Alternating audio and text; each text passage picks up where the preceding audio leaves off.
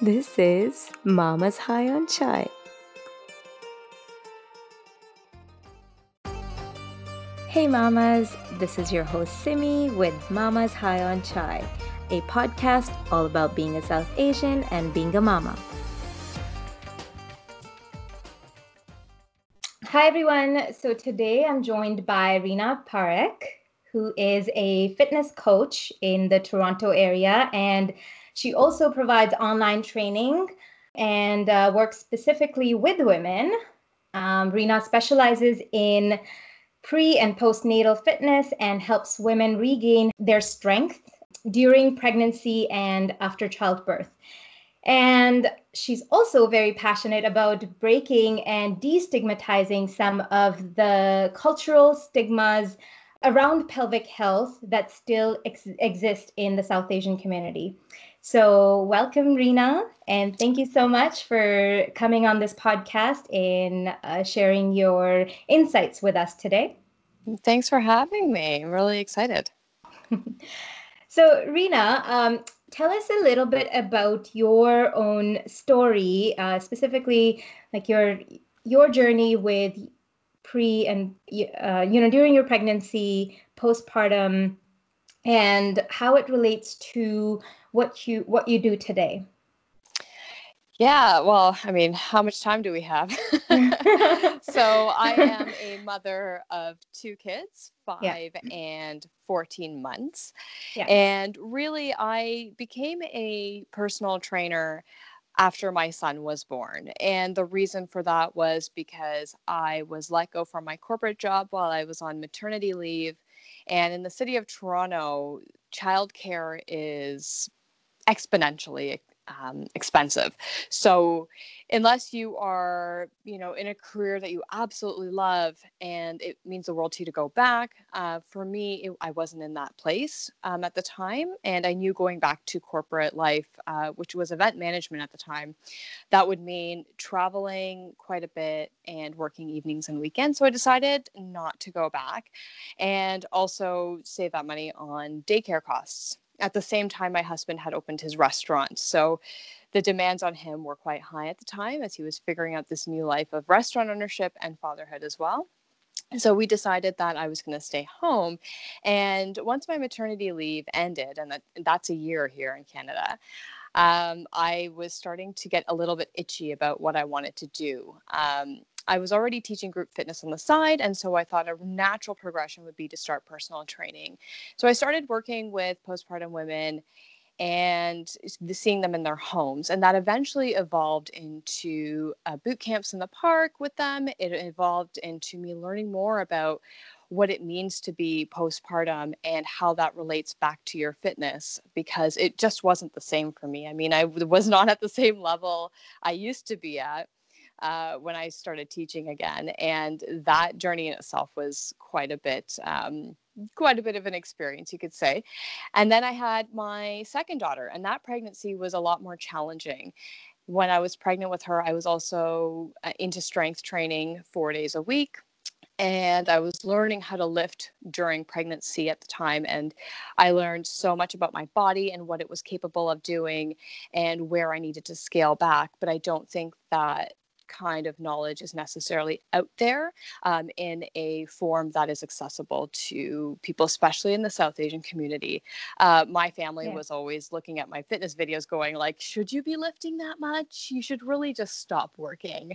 Right. And I was working in a gym as well. And my clients were also people who lifted barbells and heavy weights. And so my job was physical, and I was also very committed to working out. But what happened was, because the pregnancy was difficult, it ended up giving me some pelvic health issues at the time. And so when I went to see my physiotherapist, I was diagnosed with hypertonic pelvic floor, which is when your muscles are too tight, and also a low-grade prolapse. And so that was pretty devastating for me at the time. It didn't mean I had to stop working out, but I had to scale back big time and prepare my body for birth at the time. And once my daughter was born, I was diagnosed with a second low-grade prolapse, and that was because of a slightly traumatic birth. and the amount of stress that was put on my body during the birth. And so during that late time in that second pregnancy and my postpartum experience, between that, the amount that I dove into learning about my own body and what that meant for my training after I had my baby and I was recovered from the birth led me to really become passionate about speaking out more about this, because there's just so much overwhelm out there in terms of information.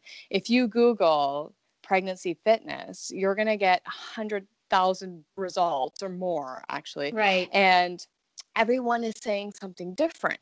You're going to find people who are saying, well, don't do any of this, you can only do this. And then you're going to find people who are into competitive sports and lifting, and they are just going full force right after they've had birth. And so Right. it's where's the in between for women like myself who are athletes at the gym and yet don't have a guided path to getting back to that strength that I once had, but safely, because now I'm talking about 2 prolapses. I was lucky I didn't have abdominal separation to the degree where my core wasn't functional, but a lot of women experience that too. And so your body just doesn't feel the same, it doesn't look the same, and the more kids you have, the more your body changes. And so we're not going to bounce back like a lot of social media influencers show us. Right. And we need a bit of a reality check. And then when you add the cultural aspect of it, nobody ever really talks about it. So that's where my journey really began. And I would say that I really honed in on this niche of supporting women through that period of maintaining their strength through pregnancy, but also really in that postpartum period of, once you're recovered and you've done some rehab with a pelvic floor physiotherapist, how do you get back to whatever it is that you loved doing Right. before at that same level or even stronger? Right. And can you explain a little bit about the low grade prolapse that you were talking about? Yes. So prolapse, if you're not familiar with it, is when your internal organs start to descend into the vaginal wall. Right. So for me, I have a rectocele, or had, which is the rectum falling into the vaginal wall. That was causing a lot of discomfort late in my pregnancy. And then after pregnancy, I was diagnosed with a cystocele, which is descending of the bladder into the vaginal wall. You mentioned, some women have a lot of abdominal separation, and you were lucky that you didn't have it. And makes me wonder if a lot of women go through pelvic floor issues without even knowing about them their entire lives. Like, I understand you went to your physiotherapist and were properly diagnosed, but is it possible that you could have these issues and not know about them? Or is it just maybe if you're experiencing them and it's not really affecting your life as much, that's when you don't know about it? Absolutely. So the stats show that 100% of women have diastases, and diastases recti is the separation of the abdominal wall. And so that's a natural progression of pregnancy because our bodies have to stretch. So it doesn't mean that your abdominals are broken. What we want to look for after birth is, how has that separation healed in those first 6 to 8 weeks postpartum? And is your core still functional? So you could have a separation with a core that is still functional. And what that means is that you're able to engage your core and brace during day-to-day life, or if you're lifting something or moving around. And and pelvic floor dysfunction affects 1 in 3 women.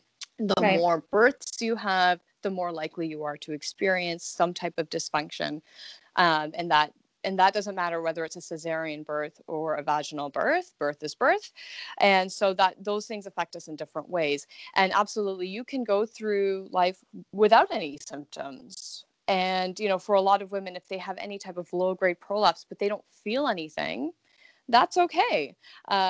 Is it going to affect you in the long run? Maybe. It's really hard to tell because research is still catching up to that kind of information. And then we get to other types of dysfunction like leaking. And, we often make jokes like, oh, I can't laugh too hard or I'm going to pee my pants. Yeah. Or if I can't do jumping jacks or go on the trampoline. Or if I laugh too hard, if I sneeze or if I cough, these things can lead to leaking. But you're like, we're told to write it off as a joke, or it's just a little bit. That's just part of motherhood. And the issue with that is that something like that is a red flag, no matter how little the leakage is. And that could potentially lead to issues down the road. So it's Right. not a guarantee that things are going to get worse, but it's something that you can fix and have those symptoms alleviated with the help and support of a pelvic floor physiotherapist. Right. I consider myself an athlete as well. After childbirth, or after the birth of my second child, that's when I actually came across diastasis. And that's online through social media. I never knew about it before. I always thought like, okay, I can't do certain exercises, core exercises that that will make it worse, right? So how do women know what kind of exercises to do and what not? Well, that's why someone like me exists. Yeah. And so when you look on the internet, you're going to find a bunch of lists that say do this, but don't do that. And Right. a lot of those lists will keep you at the very beginner level of exercise, which is necessary in postpartum. You're Yeah. almost starting from scratch. You have to do the rehab and recovery piece. Right. And the thing is that we all have individual goals. So for me, it was to get back to strength training. For my neighbor, it was for her to get back to running. She's run marathons. For a client of mine, it was for her to get back to the level of athleticism she had when she was a triathlete. So we Yeah. all have individual goals. So someone like me can come in and say, okay, well, let's work on progressing your exercises, because you can't stay on a mat doing these breathing exercises forever because they are so boring. Yeah. And especially for somebody who is an athlete and has the brain of an athlete and wants to progress and wants to challenge themselves, and yet they don't know how to progress themselves safely, because there is a big mental piece around pelvic health. And there's a lot of fear around making things worse, because this is our body we're talking about, and our Yeah. physical health and our day-to-day lives are impacted as well. And so the key for somebody like me is to come in and say, let's work alongside your pelvic floor physiotherapist if that's what we need to do, or let's continue doing the rehab and recovery while we're slowly progressing you towards your goal. So we're going to work towards that and provide a path that makes sense. And during that time, you're going to learn a lot of body awareness. This Yeah. isn't just as listening to your body, as in, I feel tired today. This is actually really listening to what your body is saying, how your body feels, how your muscles are firing during Yeah. exercise and after. And so we learn as we go. And so there really isn't a one size fits all solution to any journey. Right. Right.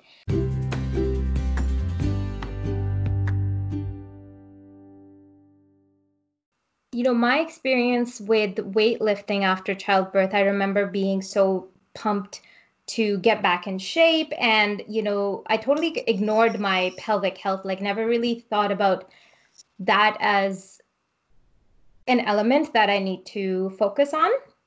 But really, like, as I would, I would get into heavy weightlifting, and sometimes, doing certain exercises like squats, or just lifting something in an odd way.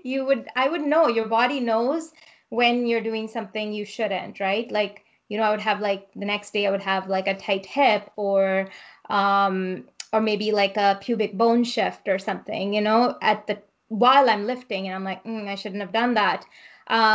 So, and I feel that that's part of how in our culture we're really never taught to be in tune with our bodies. right? And part of it is the pressure Mm-hmm. that comes from social media, and there's that element that's missing to really take care of the rehab element. Like, okay, no, I just gave birth, and or even if it's like a couple years after you gave birth, you carried a human being in your, inside your body, Mm-hmm. and so can you speak for that? Like, what are your thoughts on the cultural taboos and the social pressures? I mean, I don't know about how it was in your household, but in our household, we didn't even talk about our bodies. We were just told to cover up. Right, yeah. We didn't talk about sex. We barely talked about periods. When I got mine, it was here's a selection of products. This is what they're for. Go. And even then, like, they were only pads because we never talked about tampons because those were also not, um, not something that we discussed on how to insert. And so and this goes way back, right? When we think about how women are treated when they're on their period, they're not allowed to sleep in the same room as their husband. They're not allowed to go to the temple. They're not allowed to participate in cultural activities. And it's it seems very bizarre as a first generation Canadian as to why we are not allowed to do certain things because we're going through the natural process of our lives, which eventually lead to birthing children. And growing up, I remember being kind of pushed aside when my mom knew I was on my period or whatever. And I always kind of felt like that was such a big diss. I was like, what is the big deal? All women experience this. So, Yeah. Um, and so when we look at pregnancy and postpartum, it's a similar attitude towards it. It's very hush hush. And I don't know how a lot of traditional families approach this, but for myself, my husband was in the room with me holding my hand during both of my deliveries, and my mother-in-law was uncomfortable coming into the room. Hmm. Whereas, I was at the Toronto Birthing Center, so we were allowed visitors while I was in labor. And so, like, my mom came in for a few minutes. My sister visited me. My sister-in-law stayed for both of my births, and my mother-in-law couldn't do it. And it was just because she felt like I was so vulnerable and exposed that she couldn't be part of that, which is also interesting because she's herself had birthed two children. And so it comes out in different ways when you look at families and how they approach it. And most of the time in these situations, women will always be the one to surround the new mother, whether it's to take care of her or help with the baby, if the mother has that kind of support. But we don't talk about pelvic health, and because there's already so much stigma around talking about your body and what it's doing naturally, Hmm. we're not inclined to tell somebody in our family, even our partners, that oh my god, like I'm peeing my pants when I'm going to the grocery store. It's something that causes a lot of embarrassment, and the mental health aspect of it is a really big portion that, again, we don't talk about, because even postpartum depression is something that culturally, mental health is something that is new, in terms of getting it treated. And when we look at new mothers, it's like, well, what do you have to be upset about? You have this beautiful child that you just brought into the world, so what's there to be depressed about? And we both know that it's unexplainable, Yeah. how we feel, and there's a lot of physical things that are happening when you add things, like body image, and the way, for feeling pain day to day.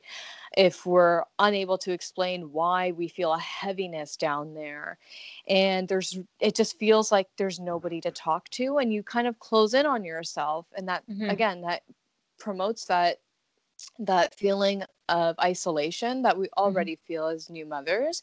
And it can it can be the tip of the iceberg for mental health as well, and your emotional state. Mm-hmm. And, when you look at it as a whole package, when you already don't feel like yourself and all of these things are happening to you and you're feeling isolated and you feel like you have nobody to talk to, then what? So Mm-hmm. we move through life quiet. And a lot of women move through life very quiet. They don't tell anybody. They just deal with what they have been dealt and assume that there is nobody out there to help them. But there's Yeah. people like myself and a lot of other professionals I know who are screaming it from the rooftops because we are here to help you, and you don't have to go through this alone, and you don't have to live with these symptoms. Right. Yeah, and mm, I think you brought up a good point there about women in our culture not being able to talk to even their partners about things Yeah. Yeah. because periods, any pelvic floor issues, leaks, those are some of the things. I mean, I feel even our partners would be embarrassed to hear it. Absolutely. I mean, it depends on how progressive your partner is. Yeah. But even, my husband he's born and raised here, but he still cringes a little bit when he hears me talking about this stuff. And I'm Yeah. always screaming about it. But you're right. And I think a big piece of that is because we're so conditioned as women and South Asian women to not be talking about these things because they're considered women's problems. Yeah. And men don't need to know. Yeah. What is he going to gain from knowing? But that also affects your mental health again because it affects your body image and how you feel about yourself and your confidence levels. Hmm. And speaking from experience, having even a low grade prolapse, which is quite mild in the grand scheme of things, that can happen to women.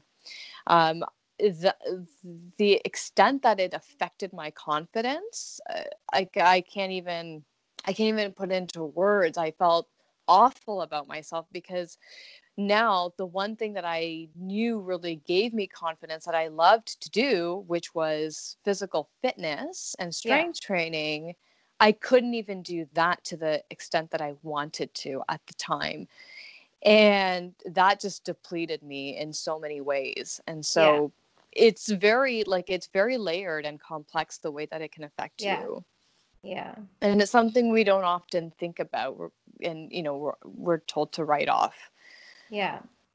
And I feel like this is one of those things you just accept as, oh, well, I'm a mother now, things are different. And when our baby is sick or something we don't know, or something, there's an issue, we'll always, first thing we'll do is Google it. What's going on, But something like this, I feel like women are even shy to Google something like that or search for, is this even normal? Especially in Yeah, our and I mean, culture. yeah, and that's a tough one. I think with the accessibility to the internet, it's pretty easy to Google things like that, in private, and we can even do it in incognito mode, Yeah. so it doesn't show up in our search history. But once again, when you Google something like that, you're going to get so many different answers Hmm. that it makes that overwhelm even worse, really, because there's just so Right. much information now. And as somebody who, if you're a new mother, you already have so much going on with worrying about your baby's health. I mean, I Googled everything with my firstborn. I remember, like, he's breathing weird. Is that normal? And so, we're already overwhelmed as it is with caring for new life, no matter how our family had changed. And to add this on top of that makes it even more stressful in ways that we can't explain. And so finding credible sources of information is so important, and they are out there, but how we find them is a little bit tricky. And for somebody like me, it's really hard to get out of that realm because I am so immersed in this world that Yeah. when somebody tells me that they've never even heard of pelvic floor physio, I'm almost in shock. But that is very, very common Right. because literally nobody has told them about this. Yeah. And culturally, it's one thing to not talk about it. But then we look at our relationships with our doctors, and women are embarrassed to speak to their doctors about this. So, Hmm. where down the line are we going to learn about this if we're not going to be speaking to each other? Yeah. And it's and then we look on the other side of the spectrum of being, in Western society and social media, and we see all these beautiful fair-skinned blonde women who have bounced back fitting into their jeans just a couple of weeks after birth, and you're going, what the heck happened, Hmm. and so where we fit in is really interesting. And so now we're seeing this big wave of pushing those taboos out of the way and saying, let's speak about this. And the Hmm. interesting thing is that most women are learning about this stuff through the internet and now through Hmm. podcasts Yeah. and social media. And we're talking about it. We're saying the word vagina and we're not cringing Yeah. about it. And we're talking about periods and birth and all of the things that Yeah. we never got the chance to actually speak to our families about, or even our partners in a lot of cases. Right. Right. Yeah, that's so true. It's almost liberating to talk about these things because that's what it is. It is what it is, right?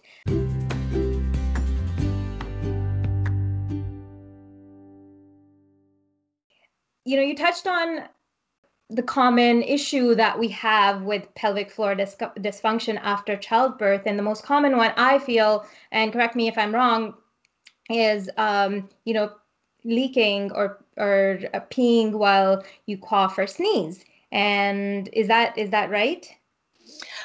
It's hard to say what the most common ones are. I mean, from what I hear, in the grapevine, yes. I mean, is that an official stat? I can't confirm that. Yeah. Um, a physiotherapist could probably do that. Right. But yeah, like these are very common signs and things that we experience. And the chances of it happening to somebody else that are very, very high.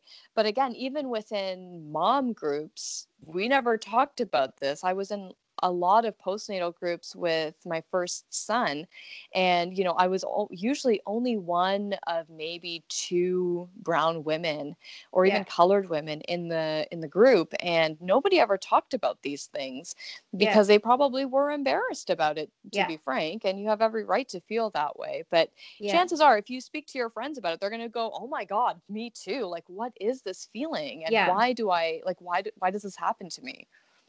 Yeah. Yeah, that's very true. And I think we do need to talk on platforms like this so that we can normalize it a lot more. Absolutely.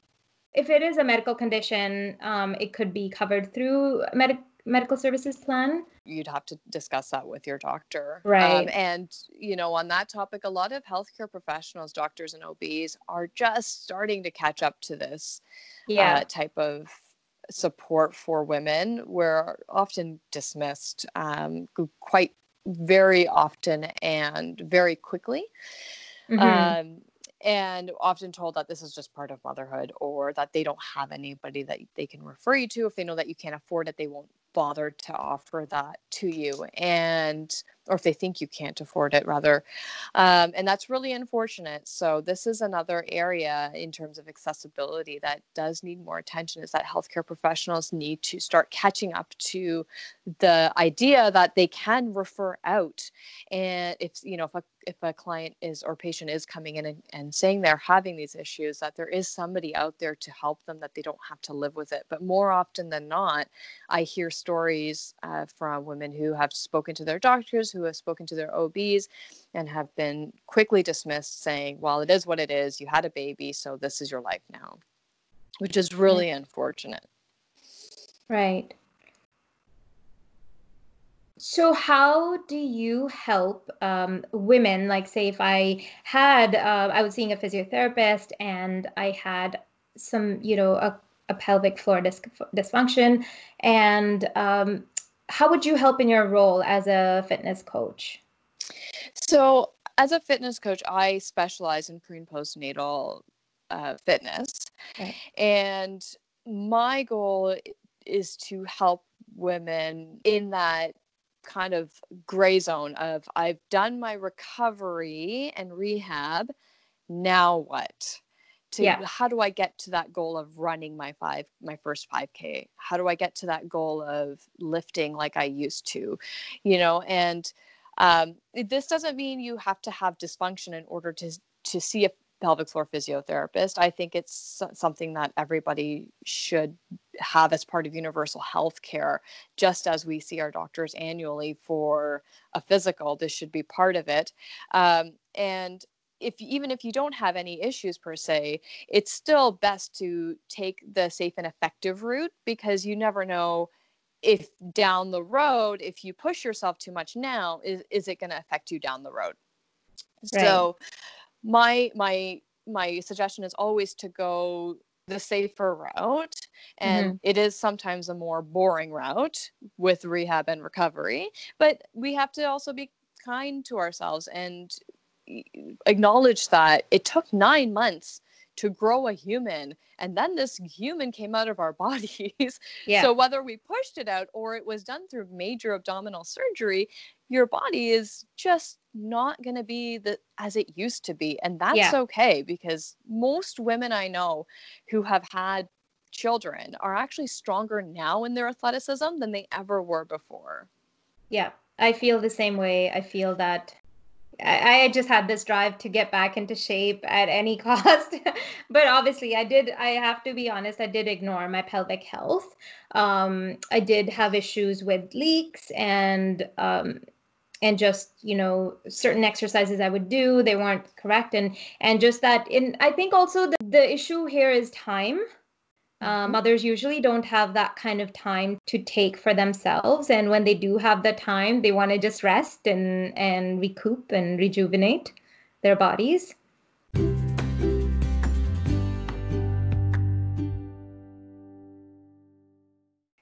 I love the connection that is made here on this episode with in regards to pelvic health, the connection between physio and fitness, because it really is. Fitness is something that everyone wants to, all women, most women want to get back into shape, and there's a lot of, drive to be fit, but then there's the physio link and the how to do it properly, Mm-hmm. and that link missing, right? So I love that. I love that connection. And if they, what would you like to say to women out there in regards to their pelvic health and fitness as a takeaway message? I would say that, if you are pregnant, then you don't have to prove anything to anybody. Scaling back is okay during pregnancy, and a major goal during pregnancy, uh, if you are active and you're able to exercise, is to maintain your strength and stability. We don't have to reach new PRs during pregnancy, like sometimes we see on the internet. And staying active throughout pregnancy has been proven to be healthy for both you and baby, provided that your doctor or healthcare professional advises you to be active during pregnancy.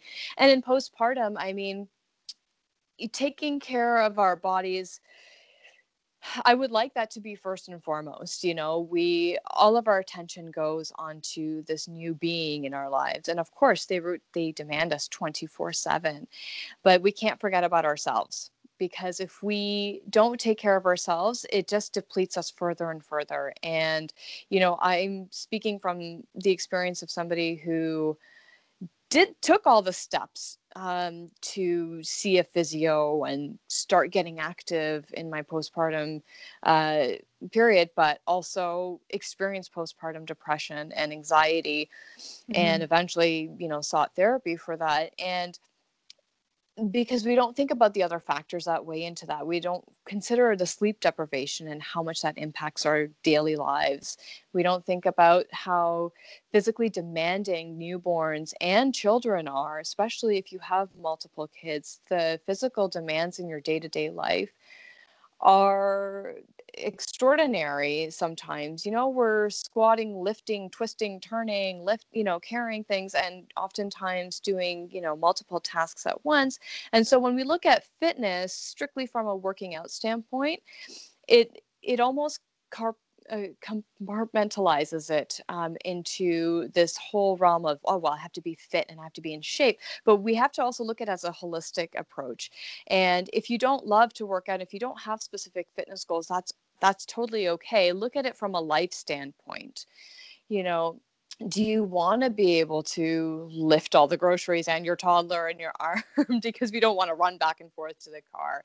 Do we have so many daily demands that we have to meet? Plus, when you do return to work, if you choose to do that, then you have that aspect of it too. And so life in a holistic viewpoint has a lot of physical demands of us, and so taking care of ourselves should be first and foremost. And unfortunately for a lot of us, that often takes the back burner position because we have so many other things that we feel are more important. But I always like to say you cannot pour from an empty cup.